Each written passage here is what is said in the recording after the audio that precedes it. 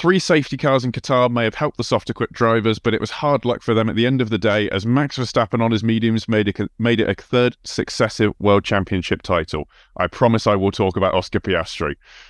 Welcome to Grid Talk. My name is Owen Medford, and today we are here to discuss the Qatar Sprint. Joining me today, we have co-host of Formula Talk, Sophia Richmond. Hi. And Jawad Yaqub from the Hit the Apex podcast. Good morning, everybody. Before we get into the episode, we must thank our sponsor for this episode, BetOnline. BetOnline is your number one source for all your betting needs. Get the latest odds, lines, and matchup reports for baseball, boxing, golf, and more. BetOnline continues to be the fastest and easiest way to place your wagers, from live betting and your favourite casino and card games available to play right from your phone. Head to the website or use your mobile device to sign up today and get in on the action. Remember to use promo code BLEAV, that's BLEAV, for your 50% welcome bonus on your first deposit. That's BLEAV. BetOnline, where the game starts. Also, to be sure to follow us on our brand new social channels at Grid Talk UK to stay up to date with the show. So, Max Verstappen joins the likes of Stewart, Piquet, Senna, Lauda, and Brabham as a 3-time world champion, and is the only member of that club to win them consecutively. I'll just start with you, Jawad. It seems inevitable. Well, it has seemed inevitable that it's going to happen. Obviously, this isn't a win at the end of a race like a Grand Prix like we'd be expecting. But do you think that'll matter to Verstappen really?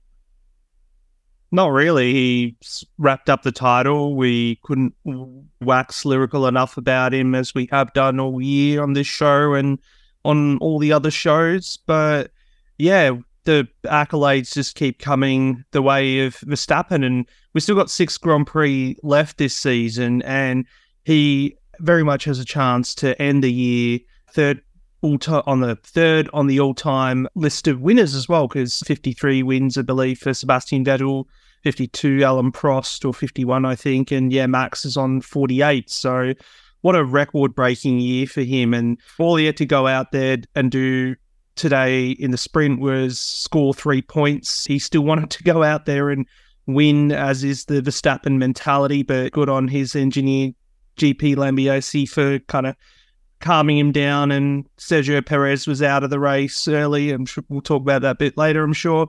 But yeah, there was no pressure really on Verstappen to do anything to score those points. He just had to bring the car home. It's that mentality. It's that Michael Schumacher mentality that there's been comparisons between Verstappen and Michael, that they're relentless the way they go about their racing and just wanting perfection in everything. So it's, one of the great all-time seasons, I think. And yeah, when we look back on 2023 in retrospect down the line, I'm sure there'll be a lot of talk about how boring a season it's been. But when you look at the individual performance of Verstappen as a sports person and athlete, high-performance athlete, you've got to really take your hat off and say, well done, son. Yeah, you have to. Yeah, Sophia, it's looking like the RB19, I think. I don't remember the names, but now that they've chopped and changed all through the end of 2021. Yeah, it's easy to say that the RB19 is going to be probably the most dominant car of all time if they manage to win the remaining few Grand Prix. I'm just thinking, is it just the car, Sophia, when it comes to Verstappen? No, I don't think so. I think there is obviously the debate, the car versus the driver, and there's like a percentage ratio for it. But we've seen Max, I think he actually has the most wins from different points of the grid. He has won from many different areas. He's done some great overtaking. Even, we'll discuss it a little bit more, but even like today, overtaking on the main straight without DRS need, like that is a bold move. But obviously that shows how powerful the car is. And especially with comparing it to his teammate as well, it does show maybe it's more of the car, but in reality, I do think it's also just how Max's driving style, the car is suited to him for that style. He's just been consistent. So we knew that he was going to win the championship. We just didn't know when it was going to happen. We thought it was going to be about 3 more races prior to that, but obviously there's some hiccups. But he's done great this season. He's broken a lot of records. He's continuing to break records. It's definitely one of the best seasons I think we've seen in motorsport. And even though it's been, Max is winning every time. If you look at previous years as well, that was a similar case as well. Like, you have some of these World Championship drivers who had the highest conversion rates of wins. So it's just the same. It's just, obviously, it's more prolific now with social media and lots of external factors and stakeholders being involved and shareholders or whatever.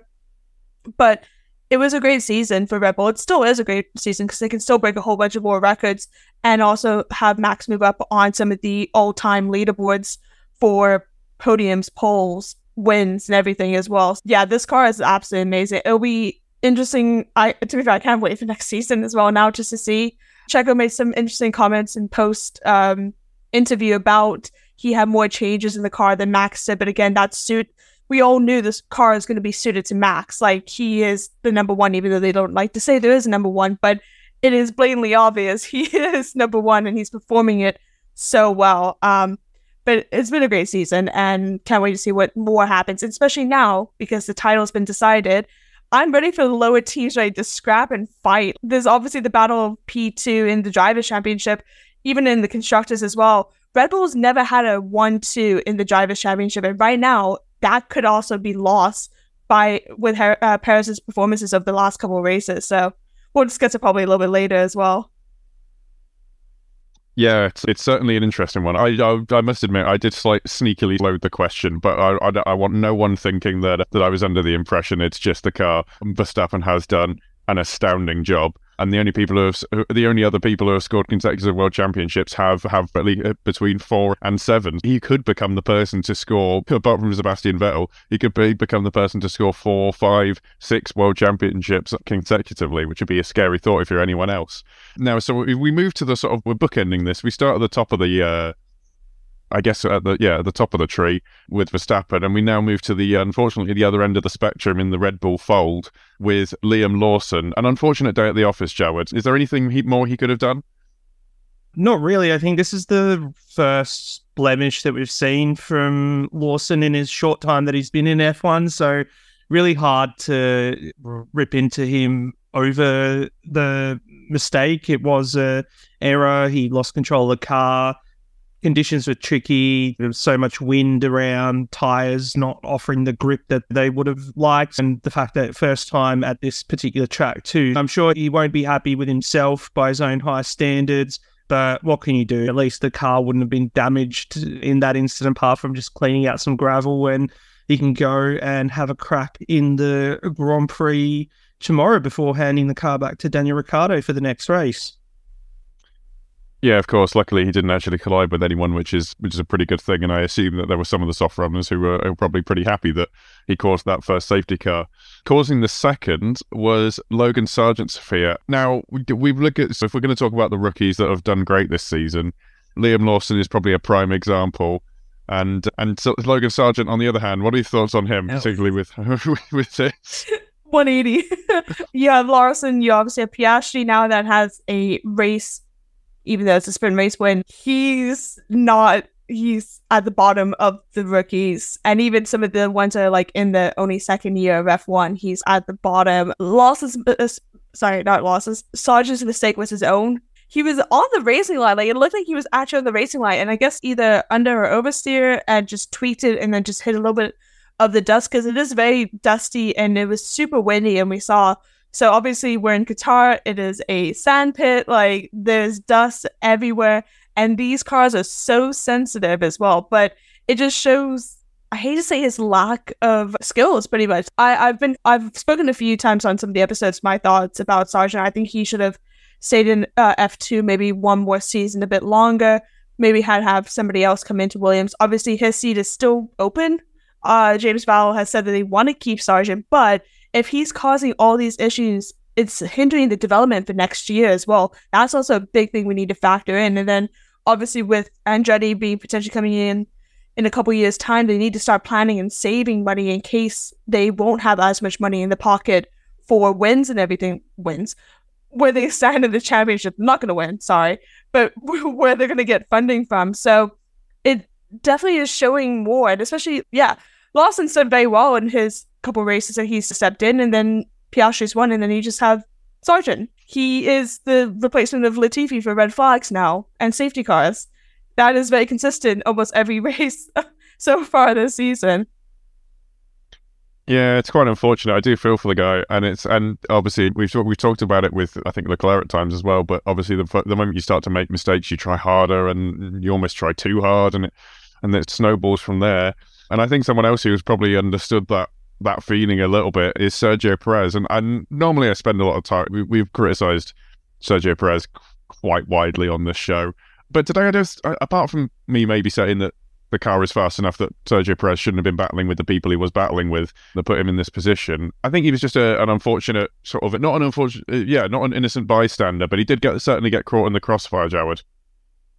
Yeah, it was a bread in sandwich with incident involving Ocon and Hulkenberg, and it was unfortunate really because, on a day where his teammate went on to be crowned world champion, I mean, they were talking about it in the coverage that if Perez had finished in the top 3 in the sprint, mathematically the championship stays alive. And we all know that's not going to happen this year for him. But what do you do? And Sophia echoed it before about how the interview that he had post the sprint and what does he need to do next year. And he made comments about the car and need to work on that on his side. It's at least one thing with Perez, if it's all done and dusted now. Yes, unfortunate he didn't finish the sprint, but at least with the championship being out of the way now, he can focus on P2 because that's essentially what his job has been the whole season, is to make sure Red Bull finish 1-2 in the constructors.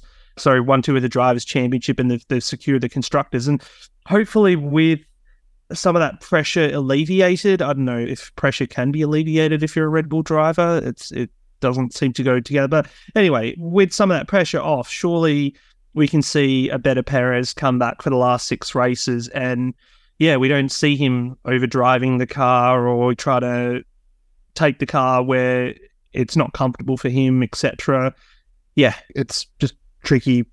And I think it was fellow host Tom Downey said in the chat that just seems like Perez is broken at the moment, and the only thing that's going to fix that is a nice off season, or if he decides to retire. And I hope he doesn't retire. I want to see him see out his contract, but he's going to have to come back with a different mentality and not try so hard to achieve something that is unachievable, given that your teammate is Verstappen.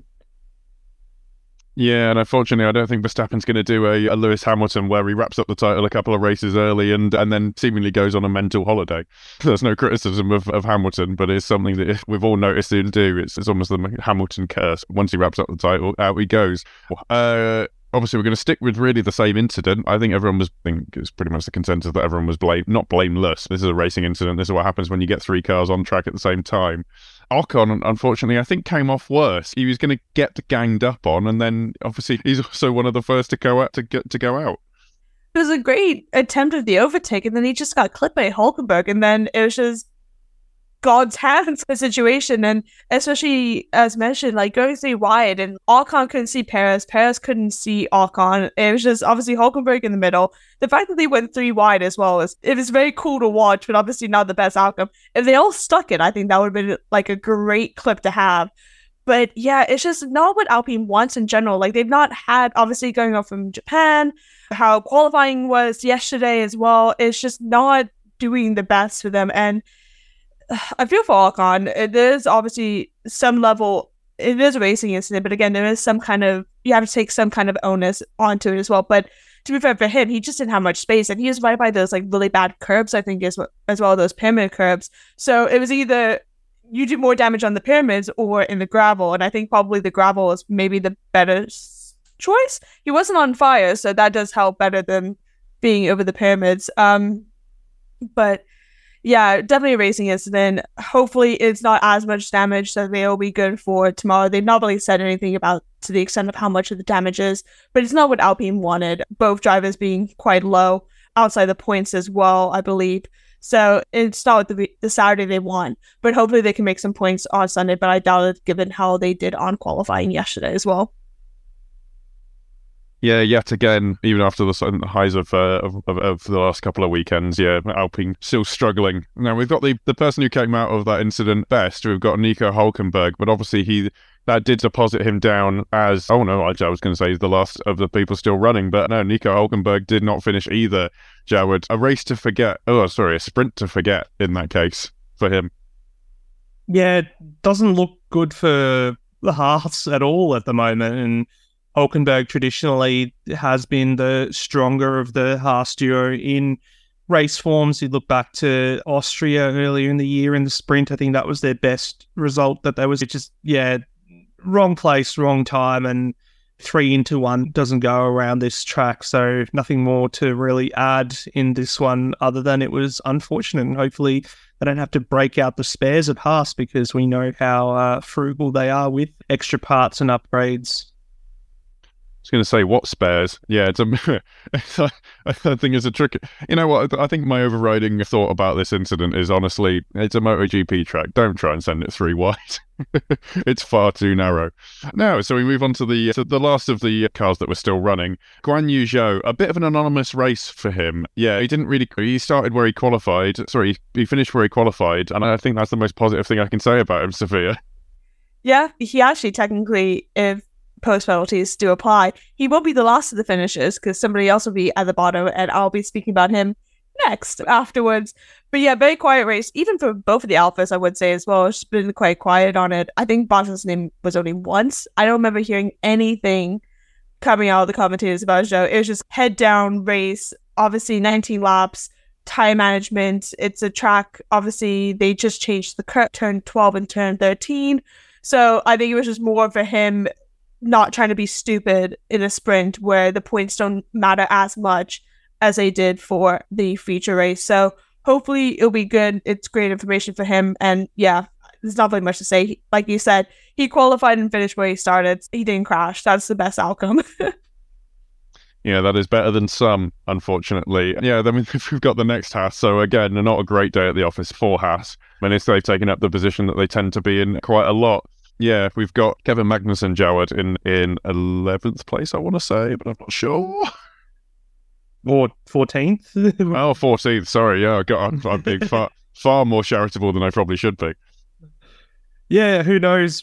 They were one of the 3 drivers, I think, to actually pit as well, and Haas as a team that could be 13th as well, maybe, with penalties. But yeah, Haas, typically a team that struggles with tyres anyways. Take them to a track where tyre wear is absolutely ridiculous, and yeah, of course they're going to have to make a pit stop in a sprint of all things. So I think that's what George Russell was going off as well when he wanted to pit, but they'll come a bit later. But yeah, he finished, he brought the car home. That's all you could ask for if you're Gunther Steiner at the moment. Yeah, that's pretty much it. That's all they can do. Yeah, not great. Not great for Haas at all. On the week that, sorry, we're just going to move straight on to the next one, but on the week that Aston Martin announced their return to endurance racing, we get someone who is going to obviously not show a good return to form whatsoever. Lance Stroll, Sophia, 13th place, and it might get worse from there. Tell us what happened with his race. Yeah, it's just been his weekend. It's just been one thing after another. Both qualifying's out in the first time.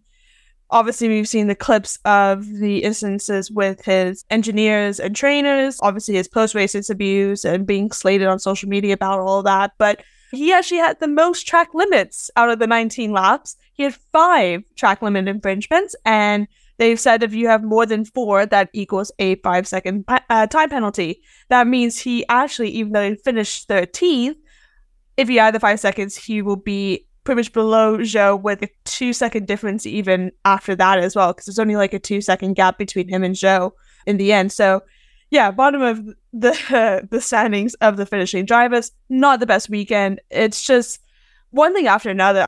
Aston Martin's been in social media a lot this weekend, obviously announcing with the Le Mans. There's rumors that Lawrence Stroll is looking to maybe remove his shares and investments into Aston Martin as well. That's been discussed down the line on different news articles as well. So yeah, it's just not been the best. And then you also have Alonso on the other side who's doing very well. So it's just been not the best. God, I don't want to be so mean because he's just not been having the best weekend. I'm not expecting much for tomorrow. Today, he didn't do anything really wrong besides the track limits. We have to give him props on that. There was so many battles that happened in the middle of the pack that he was involved with, and you could see how tire management and tire strategies did come into play. I think he was on the mediums as well. Oh no, I think he actually pitted as well. He's one of the ones that did pit after this, doing the safety car for it. But it's just not been his weekend so far, and I'm not expecting it to get any better for tomorrow either. Yeah, again, another difficult day at the office, and probably going to be followed by another for yet another team. We have Yuki Tsunoda, who I genuinely didn't see during the race at all, Jawed. Can you provide a little bit more light on what happened to him? Perhaps it's a good thing we didn't see him, because if we did, generally he is in some kind of incident or involved in an incident. But yeah, we know that car has plenty of deficiencies when it comes to performance. And given that his teammate was out of the race early, there was incident involving 3 cars going into one, and there was action everywhere during this sprint. And for there to be action and Tsunoda to not be involved is often a good thing. So I think, to bring the car home 12th, a lot of data they would have learned as well, especially with tyre wear. We still don't know what's going to happen with the full race distance, whether there'll be that mandated 3-stop that they're talking about because of how abrasive or how bad the tyre wear is at this circuit. So, I think he did some valuable work out there, did Tsunoda, for the team, and I'm sure Lawson will benefit from that as well, his side of the garage. Yeah, exactly. That's going to be an interesting one, to be honest. The tyre wear is going to be a factor, and we still haven't had a decision from Pirelli about whether it's going to be a mandatory 3-stop. But this takes me back. I'll put it this way: this takes me back to the era of 18 years ago with the 2005 Indianapolis Indianapolis Grand Prix. There we go. I was thinking it was on the tip of my tongue. Yeah, we'll see how the teams deal with it. Funnily enough, George Russell was saying that he thinks that now the teams have the data, they should probably just leave it to the teams. I wonder why with this Mercedes that's known to be very kind on its tyres, interestingly enough. Yeah, but with that, we move to an ex-Mercedes driver with Valtteri Bottas, the highest placed of the Alfa Romeo Sophia. Again, slightly anonymous race, really, wasn't it? Yeah, I think the only time I really heard about him was when he was battling Lewis to begin with as well, towards the start of when the restarts. That's, I think, the only time I ever heard his name come across. But again, that's what you want in some race weekends. You want to be out of the action, but still making moves for it. I think he finished higher than what he qualified in to begin with. So that's still a positive. Yes, it's not the points, but it's still good enough in some constructors' eyes as well. But yeah, like Joe, very quiet, and that's good. For tomorrow's race, we'll see how it is. Again, I'm not expecting much. Alpha's been obviously the bottom middle of the pack for it. I think he might throw some interesting overtakes because he knows the track, and obviously he is very confident in the car, and we've seen him do some great overtaking maneuvers throughout the season so far in the Alpha. So definitely it's not going to be unexpected if he doesn't go down the inside, or even just does like the inside outside move that we've seen a couple times even today in the sprint race happen. So we'll see, but I'm not thinking points though. Yeah, no. Yeah, so then we move on to someone who would be getting points if this was a normal race, but unfortunately for him, it's a sprint. So he misses out by being in 10th place. Is Pierre Gasly as the highest place of the Alpine runners. Jawed, I can't remember anything he did. He did lock up, though, and that was his kind of moment where he cost himself the possibility of finishing the points in the top 8. But yeah, no, he was one of the drivers who went on the soft tyres, made some ground early, and then, just fell away later in the race. And the only highlight there with Pierre was him locking up and inviting Hamilton into the points. Decent job from the Alpine again. Don't know how their car, if it's going to be optimized tomorrow for the race, but they would have gained a lot of information that I'm sure they will share between the garages. Yeah, and they'll know not to go for a soft tyre start. And to be fair, with both Gasly and Ocon starting 7th and 8th respectively, but they actually could do quite well if they can continue that form. Just no looking up though. Yeah, and then we move across to Alonso, who could be a driver to get into the points after profiting off someone else's misfortune or fortune of their own making. Fernando Alonso, yet again, pulling out a remarkably good result with a car that is very clearly well off the pace, Sophia. It's the most Fernando Alonso thing possible, isn't it? Yeah, it's happened multiple times. To be fair, if he does move up, then he finishes one position higher than what he started with. So that's a win, and obviously points that are needed. I said this in the beginning before the season even started, because obviously we saw the preseason test and everyone was hyping Aston Martin. I said they're going to drop off, and I still stand by that. They have dropped off tremendously, especially comparing them to the McLarens and everything. So it's great that he's able to get the points, and he is challenging. He's had a few times, even in qualifyings, where into Q3 been very contending to be in the top 5 or positions, or even just getting into Q3, unlike his teammate Stroll, which, like we mentioned before, has been out most of Q1s almost every single week for the last couple of race weekends. But it's about to see needed points for Alonso. He is battling in his own kind of drivers' championship where he wants to finish. He wants to finish as high as possible. He's had a great season so far. I'm expecting a few more podiums even from. He's that type of driver because he has so much experience in world championships. He will push that car to the absolute brink and get the points that they need. He's been carrying Aston Martin on his back this entire season as well. I think there was a joke one time, and it was when Stroll DNF'd, and it was like the points only just said Alonso instead of Alonso/Stroll. It shows how great of a driver he is, and this is a test even with, it's similar to Max and Perez as well, like how different these two drivers are as well, and it shows how great skills Alonso has. And I was always hesitant in coming back into F1 because obviously I prefer younger people getting more opportunities, but he's proving that age is nothing compared to skills, and I'm hoping a good race for him tomorrow as well. Maybe even the points, but a little bit unlikely, but who knows. But great if he is able to finish in P8 pending Charles Leclerc's 5-second time penalty. We don't know what's happening with that one. Half of news articles are saying there is. FIA has an article saying that they have, but then F1 is not posted. So who knows? But even finishing P9, he started P9. That's still a great feat as well. It's a pretty good with like we've said, a terrible car. Yeah, it's so odd with the FIA. I'm looking at the documents. We have them. We know that they're going to get the penalties, and F1 won't post it. I will say, if you enjoy this podcast, we'd love it if you could take 5 to leave us a 5-star rating on Spotify or a 5-star review on Apple Podcasts. And if you're one of the 72% of people who aren't yet subscribed to the channel, please consider helping us out with a like and subscribe. And now we've got through the halfway point, we move to the drivers in the points. An 8th place from Alex Albon Joad, who is probably going to be promoted up to 7th owing to that Leclerc penalty. This is a pretty good result for Albon, but it's not entirely unexpected from him at this point.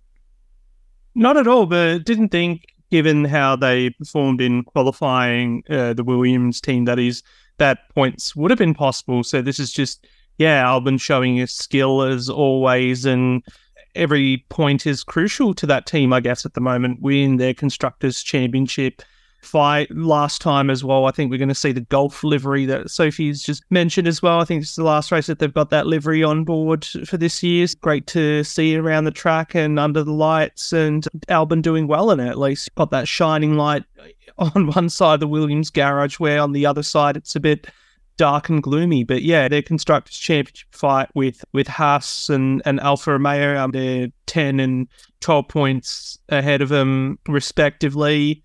But every point that they get can't hurt their chances of getting that 7th in the championship. Yeah, I've just looked back. He gained 10 places. It was a 17th place start for Alex Albon. Oh, sorry, he will gain 10 places. He gained 9 on track. But if he continues that, if he manages to make up the same number of places, then he's going to end up in either 4th or 5th in the race tomorrow, owing to his qualifying performance. Then we've got Charles Leclerc, who is graciously giving positions away.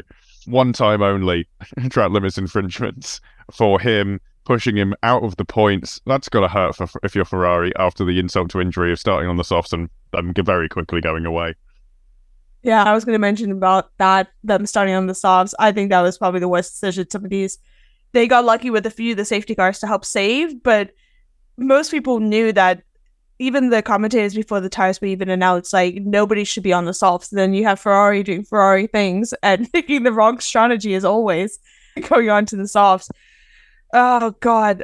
It's just, I've wasted my breath so many times about Ferrari's strategy just not doing well. And Charles had some great overtakes, some great battling with the McLarens, with Mercedes as well. And then just the track limits. There's so much going on with both of the qualifyings for that. We're going to get it tomorrow as well, let's be honest.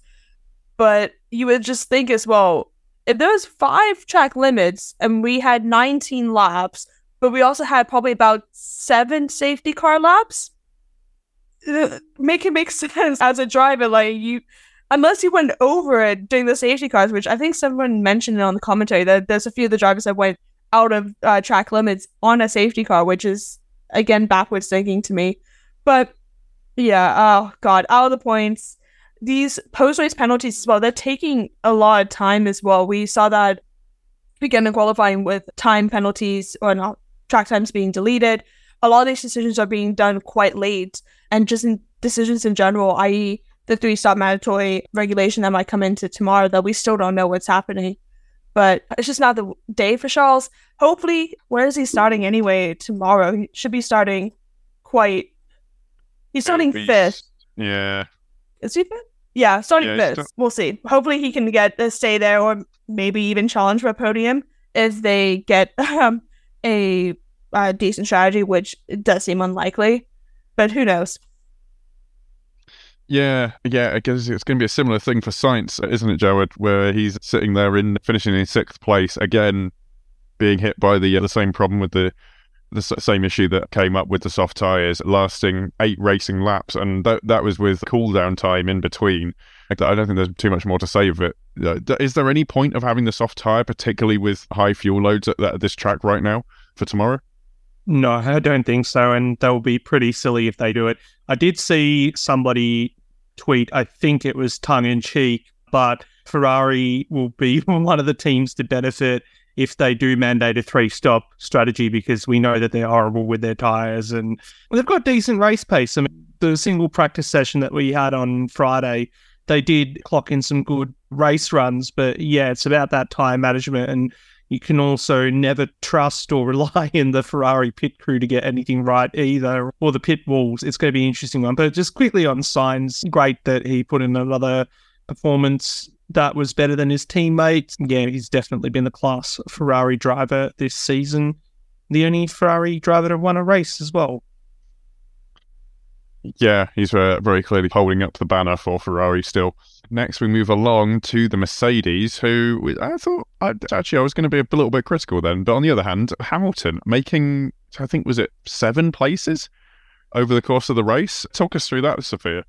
Yeah, he made the right call on his teammates to be on the mediums. And he even said post-race interview, he was like, he knew the softs would be really great at the beginning. But again, it's 19 laps. This is a high deg track. Obviously, they needed to have the best options. And Georgia's, they have the data. So why pick the wrong tires? They knew statistically probably the mediums would be the best ones to use for a 19-lap shootout, even with the safety cars coming into play.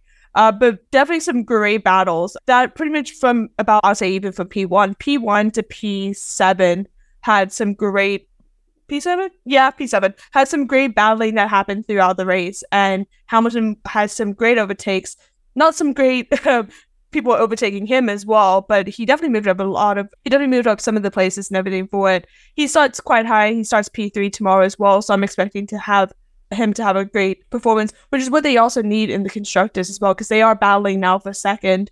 They want to finish second. They also want both of their drivers to finish higher in the championship as well. He's fighting for that as well. So hopefully we can see from there. But it's been a great weekend for Mercedes so far, and we still have tomorrow's race for full points that's going to happen as well. Yeah, I alluded to earlier, but obviously we're talking about that mandatory 3-stop. I don't think Russell is going to be wanting that. He's saying we've got the data, we know that now, we won't choose it if it's a bad strategy. And I think he's only doing that because he doesn't want he doesn't want Mercedes to be hamstrung by the fact that they have to do 3-stop. So I think they're sitting there thinking, you know what, we can do this on 2, save ourselves 25 seconds, and with our tyre wear, we can manage it. George Russell in 4th place. He did get a bit eaten up, didn't he, Joed, by the end of the race? Yeah, he did, but it was better than the alternative, which would have been listening to what George was saying about making a pit stop and potentially finishing with no points, which would have been the case because, in no world will you pip fresh tyres and have enough time or performance to get back into the points. Taking fourth and potentially being swallowed up by your teammate who came back, as you said, to finish in the points from way down rather than getting no points at all. So, just you could copy-paste the line of whoever did opt for the soft tyres in this race made the bad decision and whatnot. And I don't think for the race Grand Prix itself tomorrow, you're going to be looking at, I don't think it's worth taking the risk on 2 stops at all. So, if they do mandate a 3 stop, then so be it. Yeah, it'd be interesting to see what they do actually once we actually have the decision, which we do not. Now, we move on to Lando Norris, a 3rd place. Really good work from him. One thing I want to say is that I, just preparing for this, watched the post-race interview with him. Very dejected, really weird, and I would almost say almost too hard on himself, Sophia. Do you think he's maybe feeling the fact that he has been at McLaren, has been in a position to win a race, and it just couldn't with Oscar Piastri taking it from him? Yeah, it was interesting seeing a lot of these drivers post-race interviews, but like Lando's one, you could hear the emotion behind it as well, and he said it's not because... I'm just showing off my shirt as well, by the way. Great jumper to wear today. My McLaren jumper. But the thing is that he was on track to take pole in the sprint as well. And then he made that really bad mistake in going off the track and having that deleted. And he started P2, finished P3, still podium-ish. Points, great. But now to see his teammate, who is a rookie, who took pole, has now won. He was able to defeat Max's record of 3 sprint races when obviously we still have a few more coming in, but that's the most anybody's ever won in a season so far as 3, will be 3 potentially. So I think there's just a lot of pressure because you have this rookie coming in and outperforming. The McLaren is strong as well. Don't get me wrong. Both of those drivers are great. I think it's just the pressure that he's probably getting from outside where he doesn't need it because he knows that he's a great driver. He's had so many close opportunities. He almost won in Russia, but obviously it was a bad call. He has challenged for pole a few times, and having a driver as a teammate being that good, this is what we wanted to see with Perez. This is what we want to see with Stroll. Now we see it with Lando and Oscar, and this is where the great battles are because then the nitty-gritty picks who's the better driver and who's not. I feel for him because he's had great opportunities to potentially win, take pole even as well, because that's also still a great feat to have in this championship.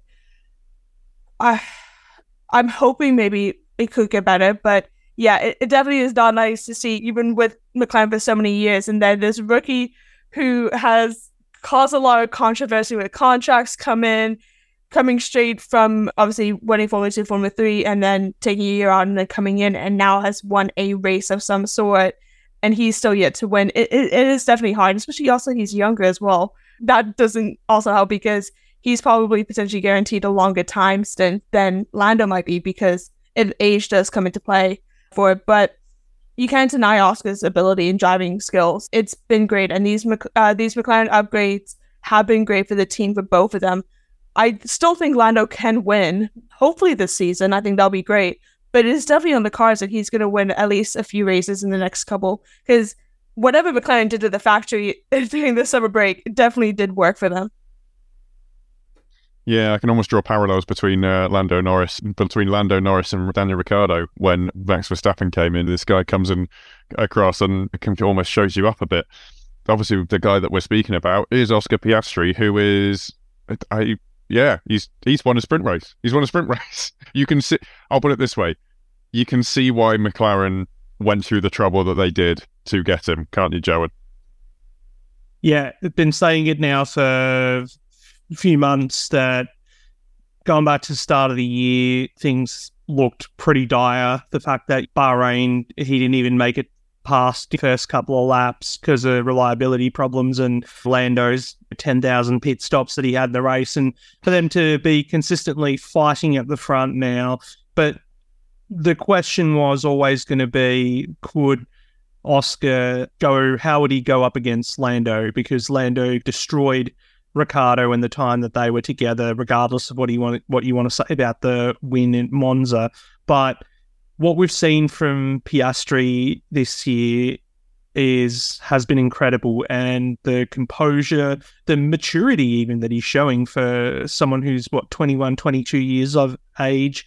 There's often a bit of, I don't want to say criticism, but there's people in Australia who don't, I don't want to say not get behind him, but they don't like him as much as a Ricciardo because he's not as much of a larrikin or as loose as Ricciardo, let's say. Piastri is a bit more dry with a sense of humour and very to the point and whatnot. And I think that's what you need. You need, for the skill of someone who won F3, F2 in their rookie seasons, and you want to go to the top in F1, you need that focus and that commitment. And what we're seeing from Oscar is exactly that. And that's why as well, they've signed him long term. He's got the deal that goes beyond what Norris's contract is with McLaren as well. So if Norris decides, I'm going to do a Ricciardo and what Ricciardo did at Red Bull back in 2018, I'm going to do that and go off elsewhere, then they've got their future secured in Piastri. Great drive from him. He didn't lose his mind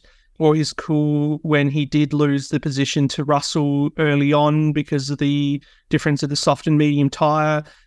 Engineer came on the radio, said, yep, the pace will come back to you, even though there was a couple of safety cars. So he put in a mature and very composed drive. And it's a shame with all these, with the way sprint races are classified and whatnot, that you can't really celebrate it as a proper Grand Prix win. But I had someone before I came on show ask me, are you going to wear your rocket red top today? Because technically this is still a McLaren win. But I'm like, is it a win? Is it not? I don't know. I don't know. What do you guys think? Should I bring out the rocket red top for later, given that I still own one after all these years of not seeing McLaren win? But yeah, great stuff from Oscar, and it's been entertaining following his mum, Nicole, on Twitter as well, saying that she has to skip her 7 a.m. Pilates class for this now, and I think she brought out champagne to celebrate as well. Yeah, someone after my own heart there. It is... Bringing out the champagne at any opportunity, particularly early in the morning. Well, I was going to say, it is 20 to 8 in the morning. Yes, why not? Yeah, why not start your day with a good one? There's work tomorrow. I can imagine. It's probably the good time to do it rather than after the Grand Prix, should that go well. Yeah, so that is our show today. I'll just come back to you, Jared. Is there anything that you want to shout out? Yeah, quickly hit the Apex podcast. It's all on the podcast platforms. But also, if you're into your motor racing and V8 supercars, the Bathurst 1000 is on today. Biggest race of the year, of course, for them. And you can find me live blogging the race on theraw.com. Yeah, if you're up and about wherever you are in the world and want to watch an entertaining race, hopefully, yeah, you can follow my live blog coverage on The Raw as well. So I'll plug that. Thank you. And thank you all for having me on, as always, too. Always a pleasure. And Sophia, can you tell us a bit more about Formula Talk?